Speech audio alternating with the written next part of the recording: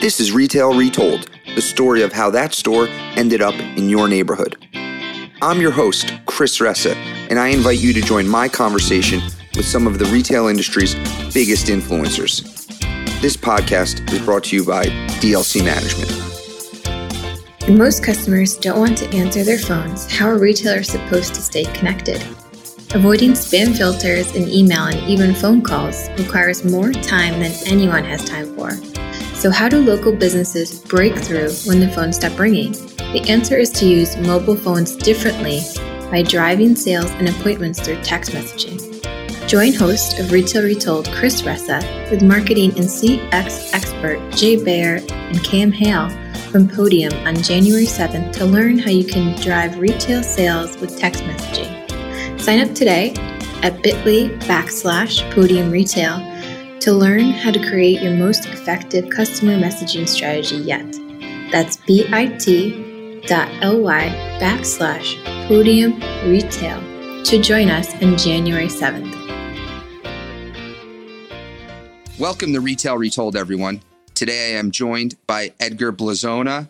He is the founder and president of Benchmade Modern. I'm excited for him to be here. Yeah, hey, thanks for having me. Looking forward to this. All right, Edgar, tell us a little bit about who you are and what your business is. Oh, man, who I am. I'm Edgar Blazona. I am the founder and president of Benchmade Modern. We are a direct-to-consumer custom upholstery brand. Our whole thing is all about speed, all about, giving the customer choice, some transparency thrown in there. A lot of those big direct-to-consumer buzzwords that you're hearing these days. But we tried to take a industry that was, frankly, a mess, in regards to, the transparency aspect and, I'll sell you this sofa, but you can't have it for, 10 years, it seemed like, and so on. So trying to break through to that customer in a different way. Got it. And today, all your sales are done online, direct to consumer? Yeah, 100%.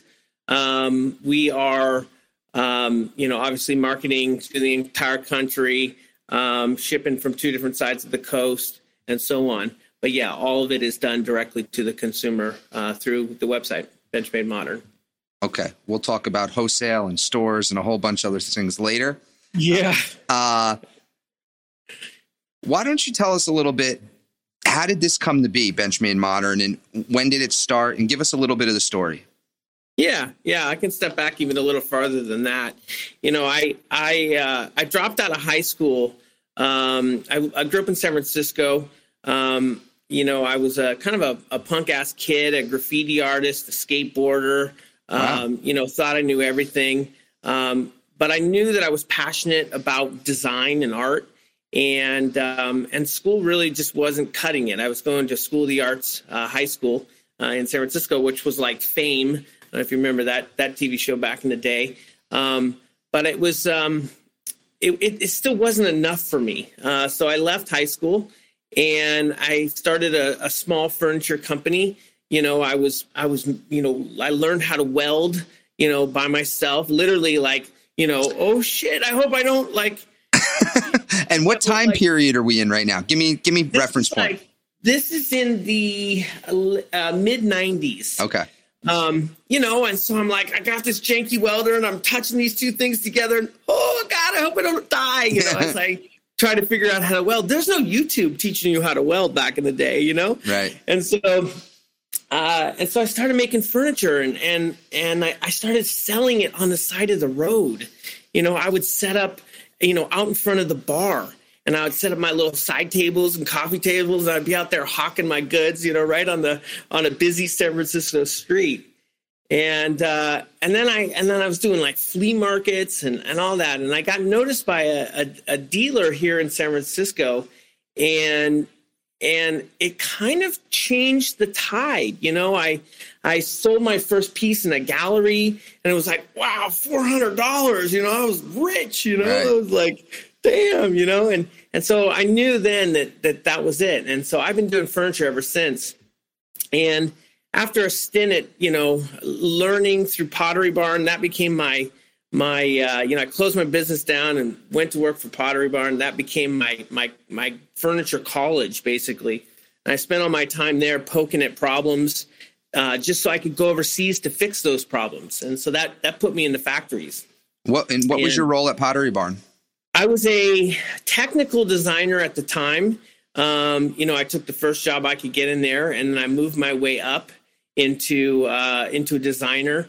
But I really spent most of my time, on the design meets development meets fixing problems. And because I actually knew how to, work saws and stuff, I'd head overseas and, push wood through the saw for these guys and show them, like, here's the distressing we need. And this is back in like the Pottery Barn heyday.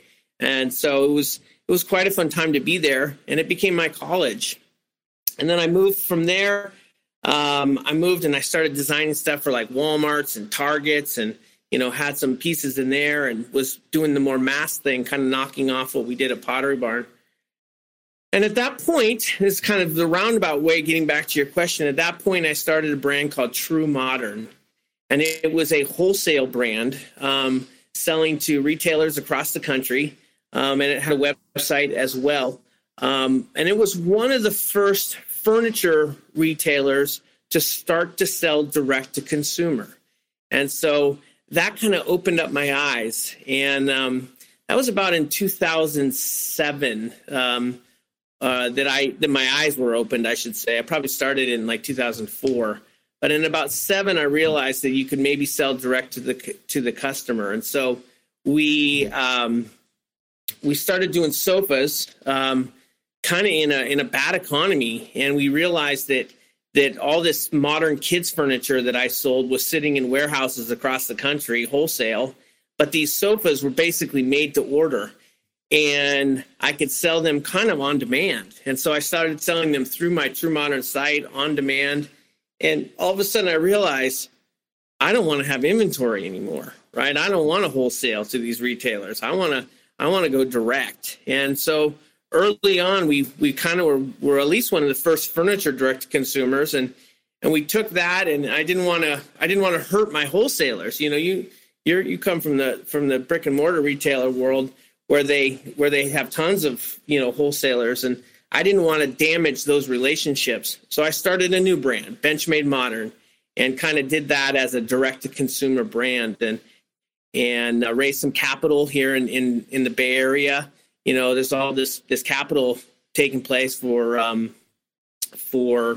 online businesses and tech companies and all that. And I thought, well, why not? And so, after some hard meetings and a lot of no's, I got a few yeses, and then that turned into more. And that's kind of where we've grown from, for sure. So, a couple of things. One, there were some other direct-to-consumer furniture brands, though, right? Isn't Pottery Barn one in itself? Yeah, you could argue that. Right? Isn't that what they are? Yeah, you could argue that. I mean, that those brands... Restoration Hardware, right? Yeah, but I guess there's a difference. So, and this is good you brought this up, because I'd love to argue this out. This comes up often, actually. Because, and I've been on the other side of the fence saying, I went to work for Gary at RH for a while, in the middle of all this. So I've definitely, battled from both sides. There's a difference in what is called direct to consumer, right? Versus what it actually is. Direct to consumer is really just a term for a new brand that has been launched on the internet, that is, coming up, that is doing things a little differently, that is a little more scrappy, that is pushing the envelope, a changing of the guard, as I like to call it. Whereas, like, say, a Pottery Barn or even a Target, Target was buying product from factories and selling it directly to the consumer. So I think that there's a little bit of a misconception of what that term means and what its direct translation could be. Sure.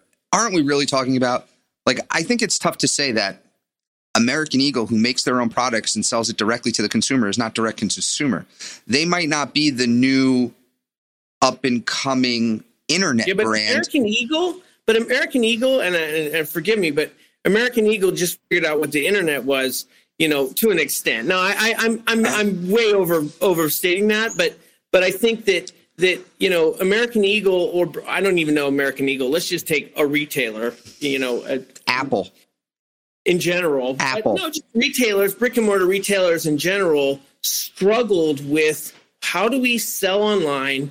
How do we sell on the street? Right? Omni retailing. How do we, that was their term, right? And they had to have that term. For sure.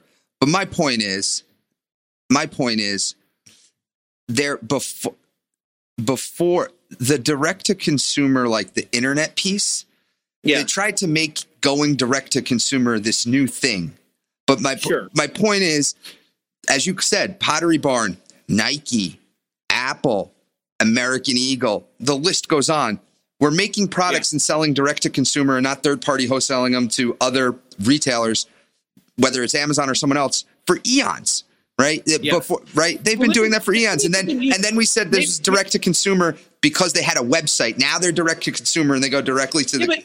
But maybe you could use the caveat of direct to consumer without a retail presence, without a brick and mortar presence. Right. That's the difference. The direct to consumers that are coming up have decided that we don't need a store now.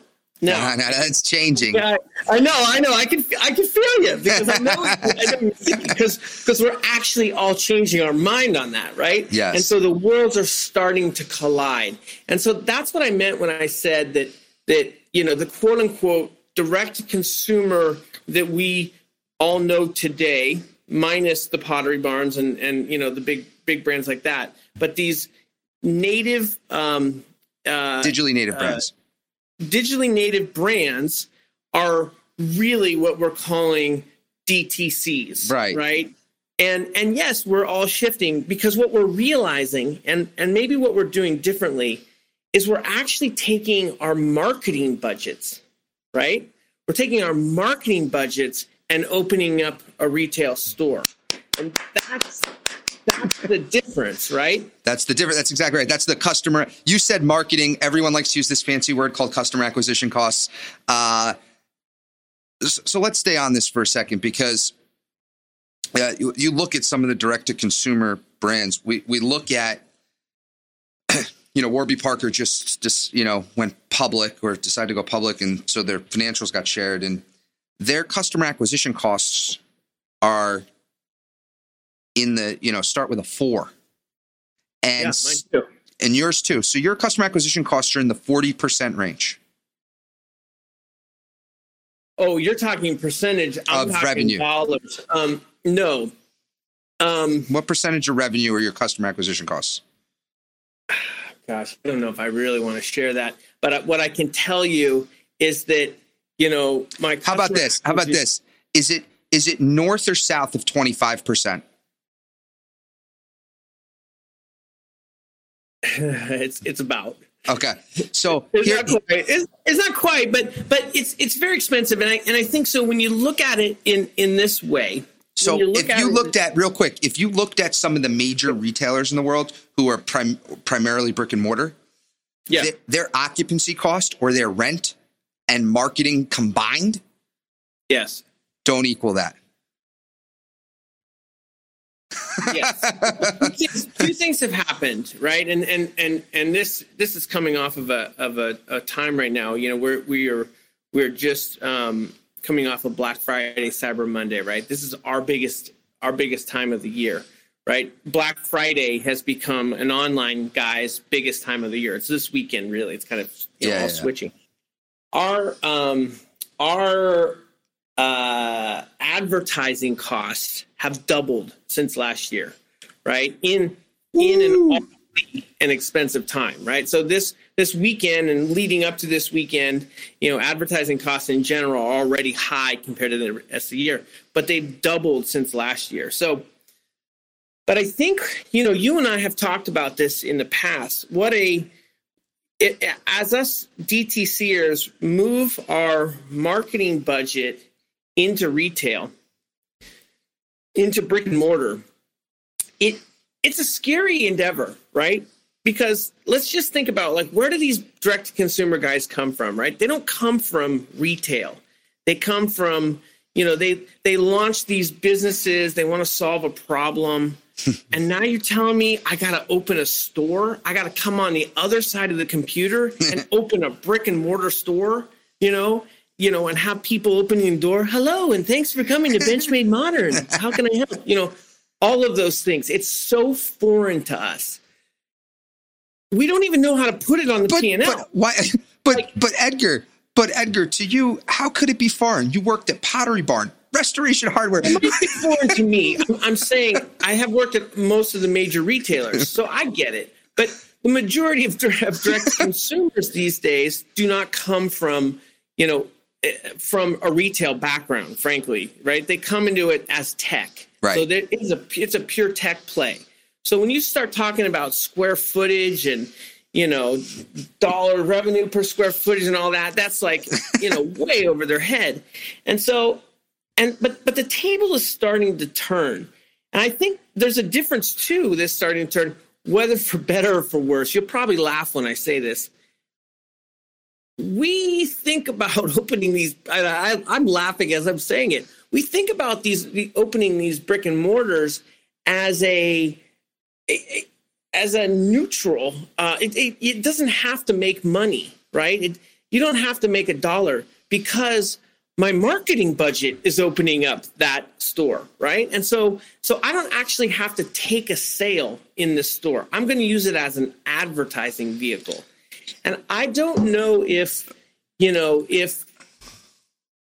that will last, because when you turn into a real business, and you get real people running the show, you're going to want, those guys are going to want to make revenue at those stores. So let's stay there for a second, because here's something I've been talking about.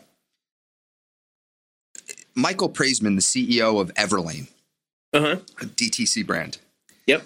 He, in the mid 2000s, he got on TV and said he's never going to open up a brick and mortar store. And then 2018, he ended up on Jim Cramer, Mad Money. And Jim Cramer's like, why are you opening up stores?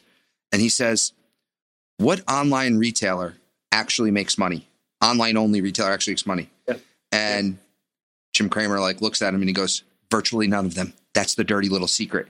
And so my contention is that the stores actually are just the opposite. In general, they're more profitable. If you look at Warby Parker's numbers and you look at the profitability in the stores versus e-commerce, I think it'll open a lot of people's eyes. I think the myth is the cost of entry for brick and mortar to open up a store, right? Edgar and Chris could open up Edgar and Chris's t-shirt shop and, online, and that's a lot less costly than opening up a store. But the reality is, when you talk about customer acquisition costs and reverse logistics, you sell fancy furniture. When my wife wants to return something, how's that make you feel? Well, that's tough. I mean, we can talk about that. But going back to the Everlane thing, he opened up a store right next to me on Valencia Street, right? He spent a ton of money opening up this little shop. We both basically bet on the ghetto, and I think both of us, took a loss there, I would imagine. But the stores bring a bit of legitimacy, right? Now, you could argue that there's a little bit of pre-COVID happening as well in this scenario, and I wonder how that's going to change things, right? It's driven a lot more people to me, an online-only sofa retailer. That goes back to your wife. Now, would your wife ever buy a sofa online? That's a huge hurdle for me, right? Yeah, that's a different business. I have to do so many of these things to make, someone like your wife comfortable with the purchase, right? And then the return, right? So, and believe me, returning a sectional across the country is not an easy feat, right? And it's certainly not cheap. And so I think, but then step back into the retail world, into the brick and mortar side, right? So what am I going to do? I'm going to have this shop. I'm going to have her come down and return her custom sofa to the shop. I mean, it's still a hassle, right? It's still a tough thing for me. And being a furniture guy, my game is how, I think the real disruptor right now is the retailers that are doing things a little bit differently, in the malls or in the brick and mortar Main Street locations, right? They're taking, especially in the furniture world, we are an industry that used to be in, 10,000 square foot plus, buildings, 20,000, that sort of thing. That's a lot of inventory to have on the floor, and so on. So how does a brand, a furniture brand, condense all that, make it into a great shopping experience and putting it into a mall or a Main Street location? I think that's the trick these days, my numbers and Warby's numbers are very different, Sure. They're selling glasses, right? Yeah. I've got big, expensive stuff. Yeah. So your margins are different, clearly, right? Yeah. But let me ask you a question. You're in the DTC sphere. All these brands that are not profitable, right? Because Simeon Siegel, actually, from BMO Advisors, he put out a report he analyzed a bunch of public companies who sell their brands that sell both DTC and wholesale, and cutting out the middleman and going DTC. Yeah. Majority of the brands made more money on the wholesale than they did on DTC. Yeah. And who talks about that is the founder of Bonobos. I forget his name, strikes me offhand, but he talks a bit about the deal that he made with Nordstrom's and put Bonobos in Nordstrom's. Yeah. And that was a true groundbreaker, at the time. And he said there was so much value in that deal, to put it into a big box like that could move that kind of volume and have that sort of reach, built-in customer reach. I think that there's what I think that we're missing here, and you talk about a bit about these companies not being profitable, and them being direct consumer, and we kind of started this interview off with that. Yeah. The truth of the matter is none of those guys are direct consumer, right? They're not actually owned by the factory that's actually producing the goods, right? So I think there's a differentiator there in the sense that, we are a factory, right? And when I built Benchmade Modern from the beginning, we built a factory. So we're not trying to cut the middleman, because we are the middleman to begin with, right? So our margins might look a little different when we run it straight from the factory side all the way through to the retail side. Whereas an Everlane, a Warby, a Bonobos, they're not manufacturing their own jeans. They're buying from a factory and then basically selling them, a lot like a Restoration Hardware, a Crate and Barrel, a Pottery Barn, and so on. Because most of those guys do not own their own factories. Got it. And so that's fascinating. Well, let's go to it. Yeah. When are you going to get a store? Well, that's something we're talking about, right? And it's such a big hurdle, from a staffing it. When you're past talking about it and you're ready to go, you and I need to sit down in person and we'll talk through some strategy around it. Well, I'd love to. It's definitely on our list of things. Honestly, it's on our list of things to do. And frankly, it was on my list of things to do as of last year. And then COVID came around and kind of slowed that down. Yeah. It feels like such a hurdle, in the sense that, store managers and I think the personnel side really seems challenging. I would love to know, like, how, you know, You just the need to- locational stuff. You need to do what you did on the e-commerce side, which is you outsourced everything else. You can, right, on the you run pretty lean and mean for the size company you are. Yeah. What you need to do here is it's about the key person who's going to run the store for you, and then they have to worry about all that stuff, and you don't. Yeah. You need Do they have that? Is there that? Where is the direct to consumer? I mean, I know it's out there. I hear you mall guys talking about that, right? Like, but I don't fit in because I don't sell watches, or I don't sell shirts, or I don't, you know. So let's back up. We'll get there. You and I offline, we're going to do a lot more discussion about this because I think I can help here. Okay. On the business side, let's talk more a little bit. Forget about the channel you're selling, just the business in general. Yep. Home category on fire. Yes, it is. Is it still? We're seeing a dip. Okay. We are definitely seeing a dip. We're seeing a slowing. Like, doesn't everyone bought all these couches and furniture? Like, is there less couches needed now? There are. There are. Well, I don't know if there's less sofas, might I call them. Okay. So I don't know if there's less sofas needed out here or not, but I think that there is a different demand for them. You know, COVID created just one hell of a whirlwind from a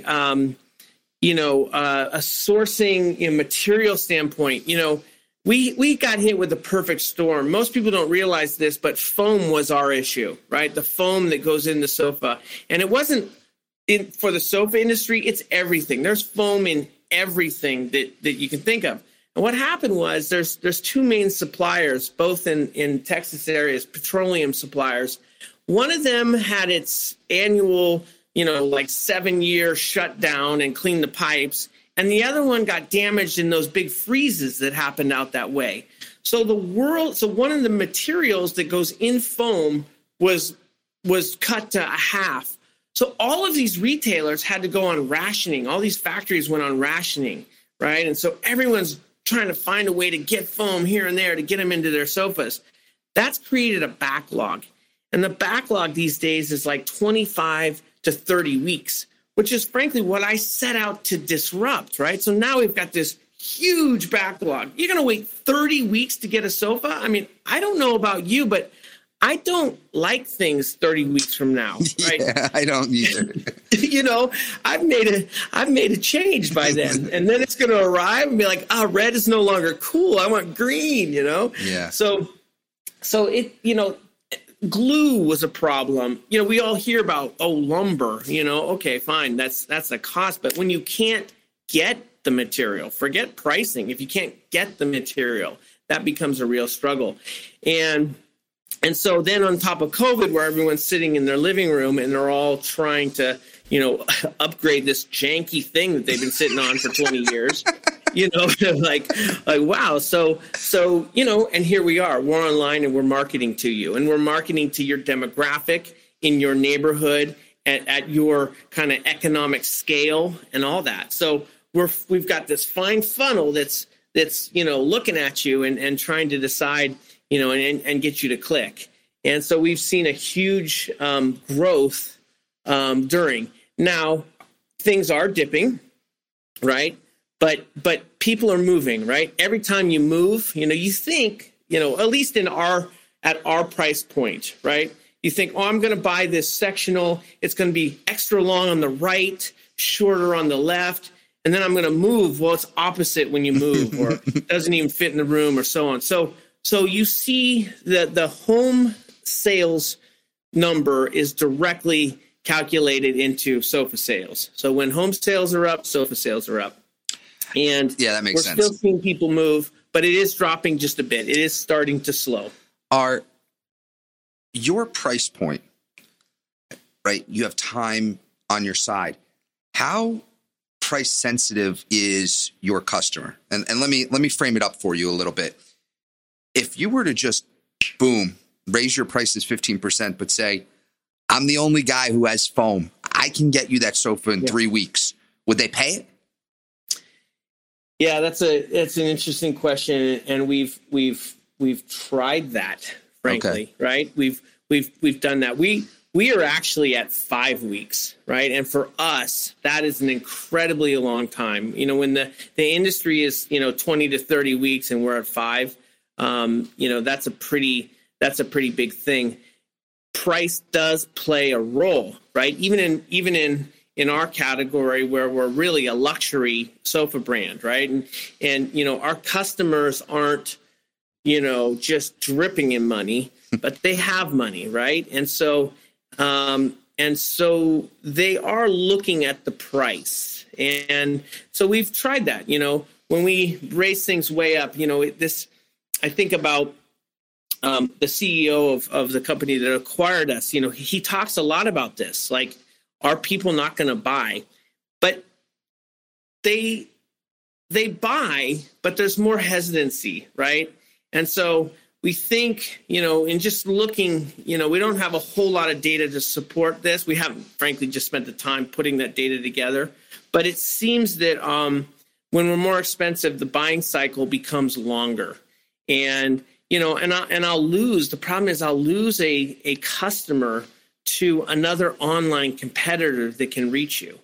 Now, if you're a brick and mortar guy, right, and you're in the store and you're seeing these sofas and you're like, okay, that's a $6,000 sofa, there's a good chance you're not actually going to see another sofa, right? But when you're online, it's a $6,000 sofa, but you've got every one of my competitors also funneling at you and marketing at you. So price becomes a little bit more important when you're serving up an ad to these customers or potential customers, given a certain price point. Yeah. There's the customer acquisition costs, and then customer acquisition costs rise to continue to try to win that battle. Yes, to fight that. And it's, I can see the smile on your face.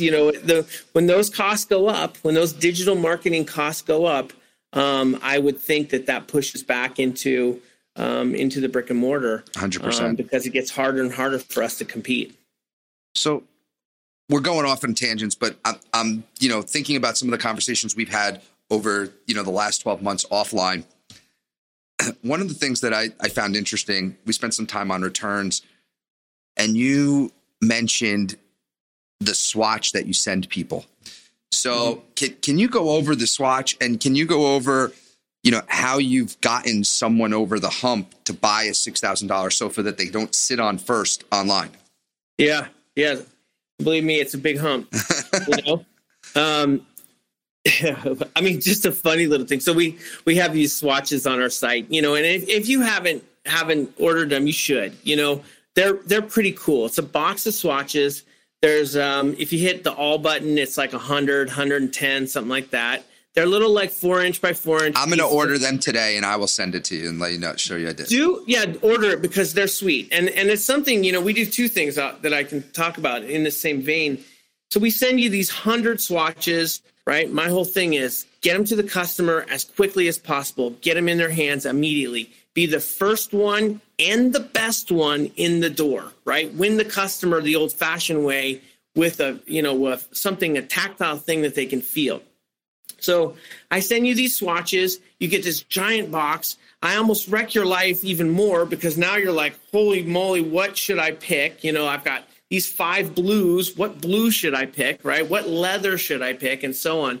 But when you get these things, our customers pour wine on them and chocolate and pizza and all this stuff to try to see if they clean well and all that. It's really a fun experience, right? It's part of what we try to do. We try to make the furniture buying experience fun. It shouldn't suck, right? That's our whole thing. And so, that's step one, right? And a little funny thing is, how do I get them over the hump? I mean, when I put swatches on the top of my site, in the header bar, maybe I get, a 20% conversion rate. When I put the word free in front of swatches, free swatches on the header bar, now I get like a 35% conversion rate, right? It's crazy. They were always free, right? So once you get these swatches, then you can go to one of our product pages, and you can hit a print button, or actually I believe it's a printout button at the top. We moved it to the top of the page now, but we'll send you a full sectional printed out on a piece of paper to scale for you to lay out on the floor to see if it fits the room, and or if your family fits in it, if you can lay down in between the arms, all of that. We send that to you as well, so you can get an idea of fit and feel. Now, that is one of the tricks that we use to make you comfortable with buying this thing sight unseen, right? And then there's a 100-day return policy, and then, and all those things that kind of go into it. The reviews, you read some of the reviews, like, I had to return this sofa. Like, was it easy? Yeah, it's easy, Now, not to say that I don't hate a return, right? Returns are hard, but, sometimes the product isn't for everyone. So that's really good insights, some clever things that you do that I've always thought were interesting. I think a way to end this. Tell us about you. You mentioned competition a lot, right? Because the furniture business, regardless if it's online or brick and mortar, this is fierce. This is not for the faint of heart, right? This is tough stuff, fierce. Right? It's really tough stuff. So in your world, who's the competition? Is it the brands we've talked about? Because I don't think you're fighting with Target and Ashley Furniture. Maybe you are. I don't know, but no. I mean, look, our main competitors are the luxury brick and mortar brands. And that's an RH, that's a DWR, and maybe a Crate, right, on the true brick and mortar side. And then we've got some online competitors as well. There isn't a whole lot of guys in this more luxury space online. So we seem to be that player in the luxury space, or at the higher end, I should say. And that's why I would say that more of an RH and DWR are really more of our competition that way. But you're not kidding, man. It is a fierce business. There is a reason why the furniture side, the upholstery side, for that matter, is the big leader in each of those big brick and mortar retailers. That's what's driving the dollars in those stores when you look at it as a category basis. So it's a massive thing, and you're moving massive pieces across the country in trucks and into people's homes, and we are really disrupting that world in a lot of ways. And I think we're also learning something from the traditional brick and mortar retailers as well. We need to get this furniture into people's homes. How do we do that? Does it make more sense to have regional people? RH has their own team of people delivering it directly in the door, making things a lot easier. And we're still, getting our way there. Have you thought about designers? My wife can call and say, I'm thinking about this. What do you think? And yeah, we that is something in our playbook as well. RH does a great job of that. Yeah, they're really good. They do that whole member thing. It's impressive, and Gary's built a fleet of people. He was one of the first to have that in the store. You could just walk up, and then and then people like Pottery Barns and whatnot, also had design centers in their stores. I think online it is our staff of our frontline staff are all qualified to help make decisions, and they do. And we spend a lot of time on the phones with them. And I think that's what makes us pretty special. And a lot of our great reviews are about that process. So-and-so just, made it so easy and so on. But we don't really advertise that. But it's definitely on our list of things to do. But I think at first call, I think your wife will feel, plenty comfortable, and when we're asking questions, and then she's, we're kind of trying to help, help get her to the right spot. When you're buying something online, right? This is kind of an interesting thing. The first thing I want to ask you is, what are you coming out of, right? I want to know, especially, and it's a little bit stereotypical, so forgive me, but it's, the wife that is typically trying to create a new modern space, and the husband who is, likes the old, comfy, whatever he's been sitting on forever, right? And right now, what's hip and cool is lower backs, modernism, a smaller footprint of a product, right? So I don't want to return because I'm selling you a sofa, and the husband's like, that ain't a sofa, that's a chair, or something like that. And the wife is like, well, but it's cool, it's new, it's hip, So, right. So my first question to you is, well, what are you coming out of, right? I want to know, what giant sofa are you actually coming out of so that I can place you or guide you to a sofa that might be a little bit more of a familiar fit, that I'm pushing the boundaries a little bit, and my team is capable of doing that. And that's what we do on a day-to-day basis. Excellent. Edgar, where can people find you? You can check us out at benchmademodern.com, and we're there, and or you can call or find us, all over the place, Insta and Twitter and all that. Amazing. Edgar, this was terrific. I really appreciate you coming on the show today, sharing some insights and debating with me a little bit. This was a lot of fun. And when you end up deciding you're ready to pull the trigger on a store, let's make sure we touch base. You'll be my first call. I appreciate it. Thanks for having me.